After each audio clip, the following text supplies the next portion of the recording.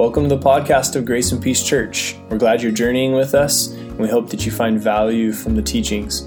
If you'd like to connect or support the mission of Grace and Peace Church, check us out at graceandpeacechurch.org or find us on Instagram or Facebook.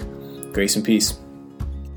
We're in this series where we're going through the book of Mark, and we're on chapter 10, which is crazy. We've been in it for a long time, which is pretty rad. But we're slowly cruising through it, and the first thing I want to do is just mention the title of this message is going to be called Untethered. So just to kind of engage our brains, what comes to mind when you think of being untethered? Free. Not connected to something. Tetherball. Yeah. Untethered. Be volleyball. Yeah. That's awesome. That's a good one. I like that visual. Any other visuals that come to mind when you think of untethered? Heights? Yeah? Yeah. The balloon goes off in the distance and then lands in the ocean and kills fish. Untethered. I just want to put that picture in your mind right off the bat because that's what we're going to talk about. I love the song that Matt selected. It's like the Holy Spirit, how it moves, of laying it down, laying down our lives, laying down the things that we wrestle with.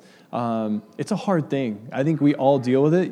I guarantee you if we went around the room right now, like we'd all could say something, we could put something on the table that it was something heavy this week that was either a heavy decision or maybe you lost sleep over or you were wrestling with and you're like, what do I do with this? I don't know. And you still have no resolve, right? What we're going to study here is this idea of being untethered and laying down these things that we think are so important, that we think are so just, we get wrapped up in them and they keep us tethered, right? And so we're going to talk about being untethered, and we're going to dig into that. And I'm using this random image in the background. It's going to be in the background of all the slides because that's my back porch. And that's my fake grass that I have in the backyard that's kind of just haphazardly put back there. But it's my back porch, and that's where I spent a lot of my sabbatical, just sitting there and reflecting, and it became kind of a sacred space for me. It's ordinary. It's totally normal. There's nothing super holy or different about it other than the fact that that's a really comfortable chair to sit in. And it's outdoors. And I could hear the birds chirping, and I could hear off in the distance every morning at 7:30, I could hear the bells from the monastery that is down the street from us. And I was like, that is so cool. And it would put me in this place where I would begin to lay down the things that I would get tethered to. Because I think we all get tethered to stuff during the week that we need to disconnect from, that we just don't need to be a part of. Part of it was I would leave my phone inside those doors that you see there. Because the moment I had my phone sitting there, it would buzz or something alert would come up, and I would be tethered once again. And so I'm going to encourage you right now to engage your mind as well. Where is a place that you are untethered, that you sit maybe during the week, or a place where you have that you can sit and be disconnected from things and recognize and reflect and process the things that maybe you get tethered to? You don't have to say it out loud right now. I just want you to think about it. And if your first thought is, I don't have one, then during this message, think about that, okay? Let's do it. So let's dig in. We're gonna read Mark chapter 10, and it's going to be verses 13 to 31. It'll be on the screen, and I'm going to cruise through it. Let's stand for God's word. I'm going to start doing something a little different because I think that there's something valuable to standing and something valuable to our posture and how we move as we read God's word. And so starting off verse 13, people were bringing little children to Jesus for him to place his hands on them, but the disciples rebuked them. When Jesus saw this, he was indignant. And he said to them, "Let the little children come to me, and do not hinder them, for the kingdom of God belongs to such as these. Truly I tell you, anyone who will not receive the kingdom of God like a little child will never enter it." And he took the children in his arms, placed his hands on them, and blessed them. And here's what's interesting. Like, you think that this is a separate thought, but it actually connects in. You'll see as we talk about it. So it goes on in verse 17. It says, as Jesus started on his way, a man ran up and fell on his knees before him. "Good teacher," he asked, "what must I do to inherit eternal life?" "Why do you call me good?" Jesus answered. "No one is good except God alone. You know the commandments. You shall not murder. You shall not commit adultery. You shall not steal. You shall not give false testimony. You shall not defraud. Honor your father and mother. Teacher, he declared, all these I have kept since I was a boy. Jesus looked at him and loved him. One thing you lack, he said. Go sell everything you have and give it to the poor, and you will have treasure in heaven. Then come follow me. At this, the man's face fell. He went away sad because he had great wealth. He couldn't lay it down. Jesus looked around and said to his disciples, how hard it is for the rich to enter the kingdom of God. The disciples were amazed at his words, but Jesus said again, children, how hard it is to enter the kingdom of God. It is easier for a camel to go through the eye of a needle than for someone who is rich to enter the kingdom of God. Then the disciples were even more amazed and said to each other, who then can be saved? Jesus looked at them and said, with man, this is impossible, but not with God. All things are possible with God. Then Peter spoke up. We have left everything to follow you. Look how awesome we are. Truly I tell you, Jesus replied, no one who has left home or brother or sisters or mother or father or children or fields for me in the gospel will fail to receive 100 times as much in the present age. Homes, brothers, sisters, mothers, children, iPhones, didn't say that, and fields, along with persecutions, and in the age to come, eternal life. But many who are first will be last, and the last first. God bless the reading of his word. You may be seated. Okay, so two seemingly separate passages I think are connected. Children coming to Jesus, being hindered by the disciples, being hindered by people around him, saying, no, like, don't let them to him, like, and Jesus like, no, bring them to me, like, I'm all about this. And then you have a passage about a rich man who is unwilling to lay down his riches. I want to show you a video here. This week, there is a pastor who is one of the well-known prosperity gospel pastors who has private jet, I think a couple of Rolls Royces, kind of that level, did a giant shift. And I want you guys to watch this and see the shift that took place. If you hadn't heard, Creflo Dollar recently came out and seemingly recanted his initial position on tithing. If you didn't know who Creflo Dollar is, he is a famous prosperity preacher known for saying things like this. If I want to believe God for a $65 million plane, you cannot stop me. But recently, it seems his tone has changed. And today I stand in humility to correct some things that I've taught for years and believed for years. Throw away every book, every tape, and every video I ever did on the subject of tithing. I think this is a step in the right direction. How long has he been preaching this stuff? And he's just now coming to a more orthodox view of this concept of tithing, right? That this says a lot for just the lack of biblical literacy, not just amongst Christians, but amongst seemingly clergy. If you hadn't heard, Creflo Dollar recently came out and... That's wild. Like, this is a guy who, after 30 years of ministry and teaching and reading God's word, finally at some point said, wow, I got it wrong. Kind of convenient at this point, right, to be like, I got it wrong. But I thought that was interesting because you begin to see in his humility to say, you know what, everything I said, everything I did, it's wrong. That takes some guts, right? That takes a bold move to be like, there's a shift in my theology and my understanding of Scripture and what God says about money and tithing, and now he understands a little bit clearer that you can't be praying for, I don't know to be God, but I'm pretty sure Scripture's pretty clear about like how we handle finances and what we do and the discernment and the call that we are to have with generosity. But you see a full 180 in his theology. Why do I show you that? Right off the bat, I want us to see that there is both a discrepancy between Christians and money and how they handle those resources.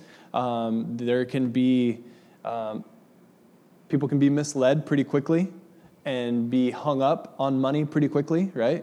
Not just Christians. This is something that's just the human condition. There is something about resources and money that gives us a sense of security, and I would argue a false sense of security, right? Or a false sense of happiness and joy.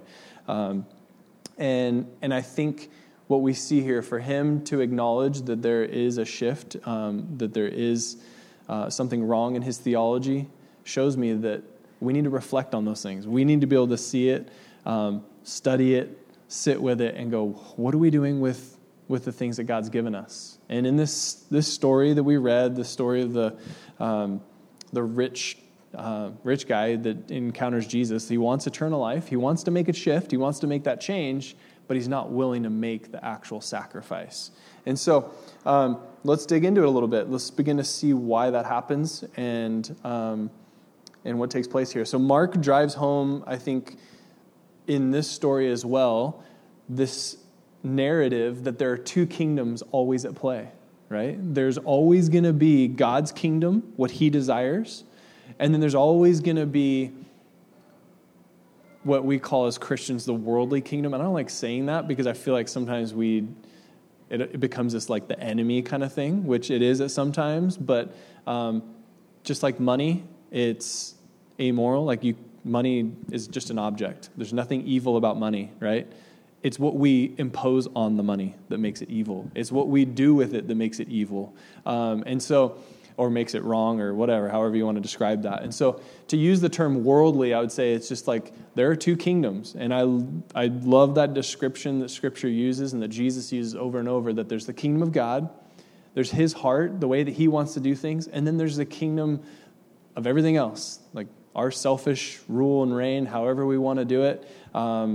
Kingdom is wherever you have say in. And where God has say is different than the way that we have say. And if we're left to our own devices, we will misuse money, we will misuse resources, we will misuse relationships, right? And that's where the breakdown happens. And this is where the distinction happens, where Mark is trying to show us the two worlds that exist, the two kingdoms that we need to begin to discern which one is more beneficial for life to the full. And so the conversation that Jesus has with him is, have you been following Torah? Have you been living out the things that God calls you to do, right? And he lists them out. Lists out the 10 Commandments. I think, do we have the image? Okay, cool. So these are the 10 Commandments. He lists out the back portion of it. And the back portion, I don't know if you guys have noticed this, that the first 4 have to do with the relationship with God. And then the last 6 are all about relationship with people. Right? How we interact with people. And you can read there, like, you shall not murder. That's us interacting with one another, right? You shall not commit adultery. You shall not steal. When you take something from somebody, that's a relational thing, which we would call like our horizontal relationship. The first section is all about the vertical relationship, our relationship with God, and describing really what it looks like to have a deep, abiding relationship with God that says, I care more about God than any other thing, right? And it starts out, you shall have no other gods before me. And that may seem like, well, I don't worship any other God. I don't have another religion. But maybe this phone in my pocket takes up a lot of my time and my focus and my energy. And if it's gone, I start to have anxiety, right? Then I would say that might be a God, right? I'm not going to prescribe that for you, but maybe it is. So when we talk about gods and when the 10 Commandments talk about that, when God calls us to it, it's not just gods as in religion, right? Like, we need to recognize that there are many gods that exist all around us that we may worship, that we may idolize and really emphasize throughout our day. And we have to recognize that. And so what we see here is Jesus making the distinction between this guy's relationship with people and his relationship with God. That maybe he's missed the first portion of it. That maybe he kept all the rules relationally because that makes you look good. If you don't commit adultery, you look good, right? If you don't steal from people, you look good. Generally, if you don't lie to people, like, you look good. Those are all things that would have made him look holy. But he's missing the part that is internal, right? That is secret, that is hidden. He's missing that part that requires a shift in your heart to say, I'm going to do whatever it takes to follow God's voice and not the world's voice. And the response that the guy had when Jesus says, okay, we'll go sell all your possessions and follow me. And he's like, no, I can't do that. That's too far. Because in his heart, he basically, Jesus points out which God he really worships. It's the God of money. Like, he really cares about his money. And so he points that out. And so in that culture, this guy who comes to him, this rich man, would have understood the Ten Commandments, and he would have also understood this prayer. And this is, I think, a deep connection to it and understanding what Jesus is trying to do and draw out of him. Because these would have been things that in that culture they would have recited morning and evening consistently. And Shema is one of those things. It's a Jewish prayer that would have basically, it's scripture, it's from Deuteronomy 6, but it's a pledge of allegiance to who God is. It's recognizing that God is the one and only.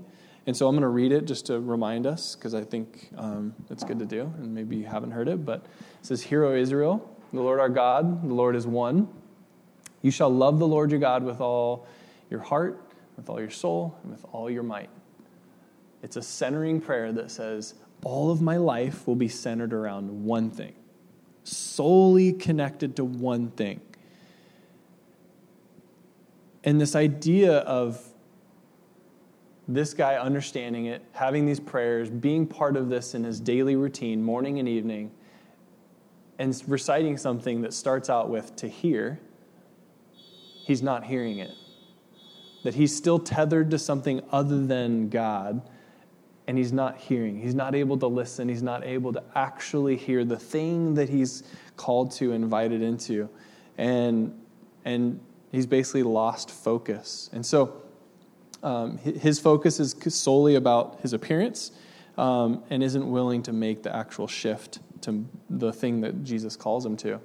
And arguably, the more important thing is that we understand deeply in our heart what motivates the rest of the 10 Commandments, the other 6.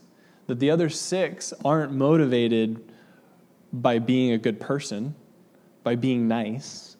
They're motivated by loving God and wanting to live out God's heart. And so when I love God deeply with all my heart, mind, soul, and strength, then not stealing from my neighbor becomes easier, right? Because we're motivated by that deep heart relationship that says, well, what would God want me to do in this relationship? And then it begins to shift everything else that we do. And then those other commandments become a little bit easier. And if we're trying to live out those 10 commandments or the rest of the commandments without a relationship with God, it's going to get really difficult. It becomes really tedious. Because then we're just rule keeping and we're going, did I do that right? Rather than going, that breaks God's heart. I wouldn't want to do that. God's heart is for this person. They love them. God loves this person, wants to see them thrive. And what I'm doing is damaging and hurting them, right? That deeper understanding, that heart understanding completely transforms our faith. It transforms how we live out our faith. And so what I want to ask is, like, what is our posture in this? Like, what is our posture towards God? Is it a tedious rule-keeping kind of thing where I got to make sure I go to church, I got to make sure I read my Bible, I got to make sure I pray? Or is it I just want to know more of God's heart and I want to live that out? And I think that the passage that we read at the very beginning ties in for this reason. That children, the description of him talking about us coming to God like children with that childlike faith, that only those that come with that kind of posture will receive the kingdom of God, ties in here because of the way that children approach life. Children approach life, like you think about if you have kids, when they're real young, they approach life very, we would call it naive, right? But they approach life with like, the sky's the limit. We could do anything, right? It's as they get older that they start to become hindered and they start to become closed off and concerned about what other people think. But when they're just like, we could do anything right now, right? Let's go. And you're like, no, we're going to get ice cream tomorrow. And they're like, tomorrow? That's like a year away. We're not doing that. That's impossible. They're like, now. Why don't we go now? You know, like, this is it. This is the moment. And so this approach of learning, I think the reason that passage was in there is because Jesus wants us to have that kind of heart, that approach to God that says, I just want to come to Jesus, look, open arms, not tethered to anything else, but just open, free, and excited for where we're going to go next, right? And I said the word naive because that sounds naive to us as adults, right? We're like, no, I have responsibilities. Like, I have things I need to take care of. And we're like, sure, we do. But are we so tethered to those things that Jesus isn't allowed to speak into our life? That when he asks us a question, and the question doesn't have to be sell everything, give it to the poor, right? Jesus could be asking us another question of like, put down your phone. And you're like, no, I need to text somebody right now. And you're like, Jesus is like, no, put down your phone. Your kid's standing in front of you, right? Like, I'm just talking from my personal experience, my battle that I have. And I'm like, no, I got to finish this or tell this person this thing. And then I feel like I'm not listening to God. In that moment, I'm not willing to listen to the thing that he's trying to nudge me towards because I care more about my phone or something else, right? Or my schedule or my time or my productivity or whatever it is. And so do we come to Jesus with that childlike faith that says, man, whatever you ask of me, like, I'm charging forward. And I'm in awe of you as God the Father that will lead us in the right direction. There's a portion of that Shema prayer that goes a little further that I want to show us because I believe that we need shaping as much as our children do. And one of the things that their prayer included was this portion where it says, you shall teach them diligently to your children, talking about these rules of like loving God deeply with your heart, mind, soul, and strength, right? You shall talk of them when you sit in your house or on the back porch watching the lightning, and when you walk by the way, and when you lie down, and when you rise up, that like we're meant to teach our children this, and this is meant to be central to life, that relationship with God is priority. Like, sure, there's going to be rules and things you want to add on so you know how to live it out. But the central priority is, do you just love Jesus? Do you love God with all of your soul, with all of your might? And what we see here is just this rich man just didn't have it. And we can learn from that. And I think Mark puts the story in there because we can all relate, right? We can all relate to a question that Jesus asks us, and we're like, I'm not willing to give that up yet. But I believe that there's freedom when we begin to give things up, when we begin to surrender and begin to see the invitation that Jesus gives us to a freer way of living.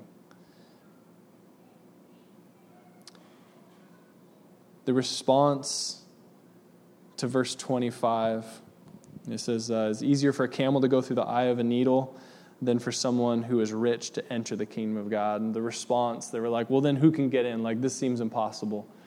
If it's that difficult, how's this going to happen? And I started doing some studying on this passage because this verse is interpreted in many different ways. One of those ways is that a camel could not go through a gate, which was apparently considered the needle. And this is just a theory, which it still works. But either way, it was a difficult challenge. But basically what they say is that a camel wouldn't be able to pass through this gate unless its bags were taken off of it. So any kind of luggage or any kind of thing that was on the camel had to be removed, any kind of baggage, in order for it to make it through the gate so it could stoop down and make it through this gate into the city. And so I was like, that's brilliant, because it really drives home this idea where this rich man wasn't willing to take off the baggage. He wasn't willing to let go of the bag in order to enter the kingdom, right?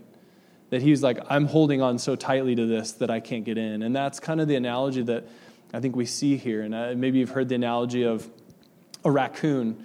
And if you have a jar that's the size of the raccoon's paw, if he reaches in and grabs the fruit or whatever's inside, they're so tenacious they will not let go. And they will just keep pulling and pulling and pulling, will never release their hands out of that jar. And so the word picture I see here and the illustration I see here is that, like, I think we hold on to life. we keep the baggage on, and when Jesus is inviting us, he says, I want you to come into the kingdom, but you got to let go of those things. You got to be willing to let go of your fist, or you got to be willing to take off that heavy baggage that you have. And it may not be money. It may be some really hurtful thing that someone said to you 20 years ago.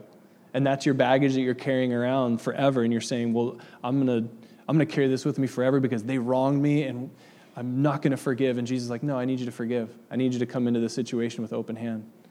I need you to take the baggage off so that you can enter through the gate. And I think the disciples saw that as impossible because they saw it as rules. You even see Peter, right? What is his response? We've left everything to follow you. Look how awesome we are. We gave up everything. And Jesus is like, no.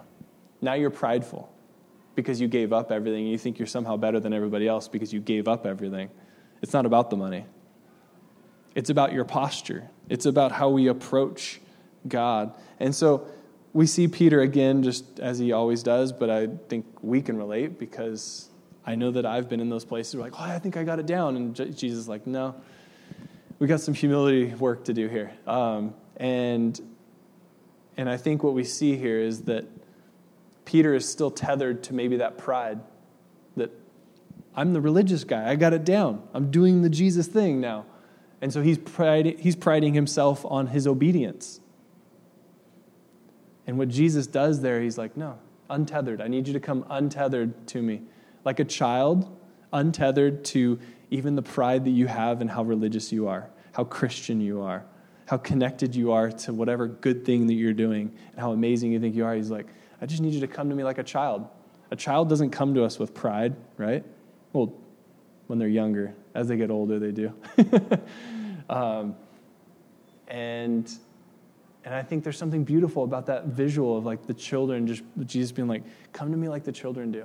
With that kind of joy and that expectation and that open hand that says, we could do anything today. Like, the sky's the limit, right? And what's sad is I think about how we as parents or how the world begins to just tell us, no, you can't.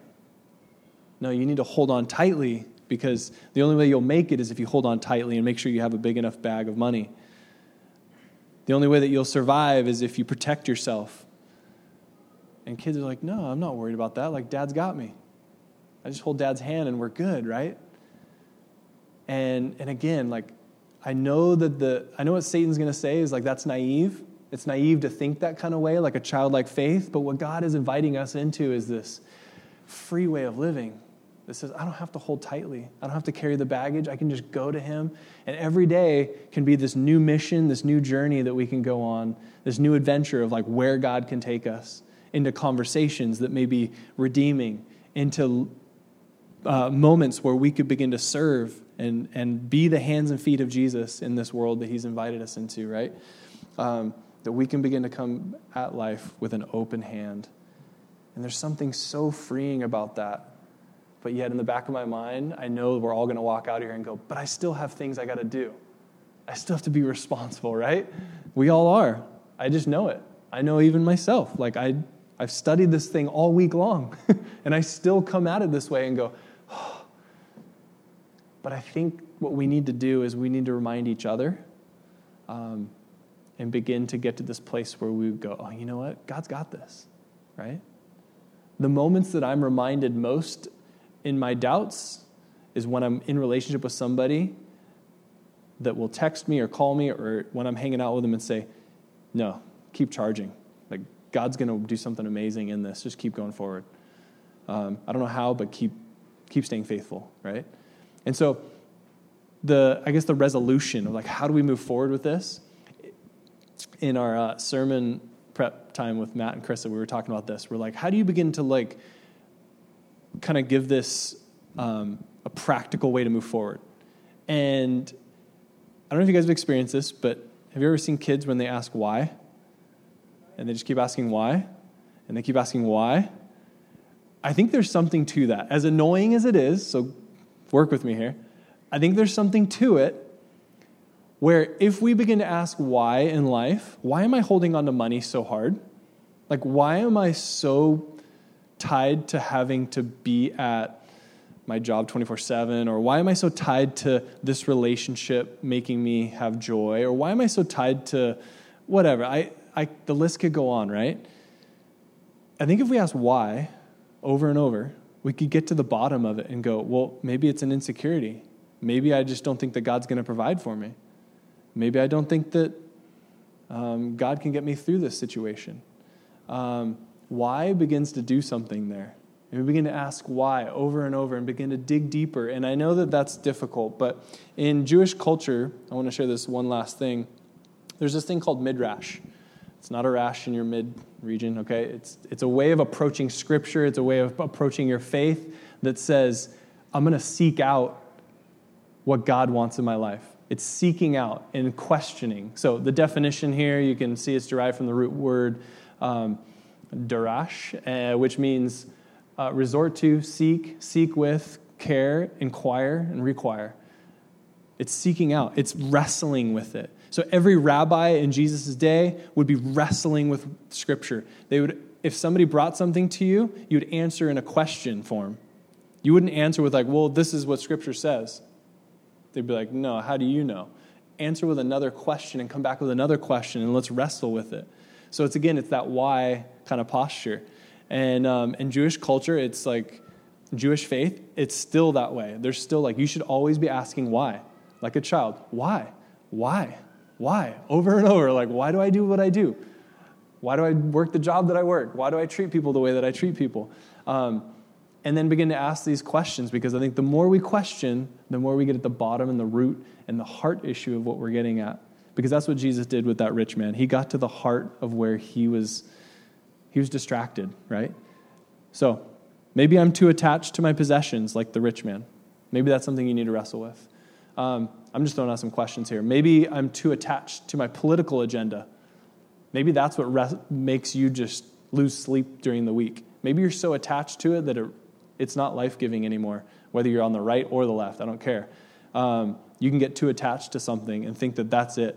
And let's take it even further. Maybe I'm too attached to my orthodoxy, which is like our theology, our thinking, the way we approach faith. Maybe you're raised in a church or a faith or in a family that had a certain way of thinking that isn't very freeing.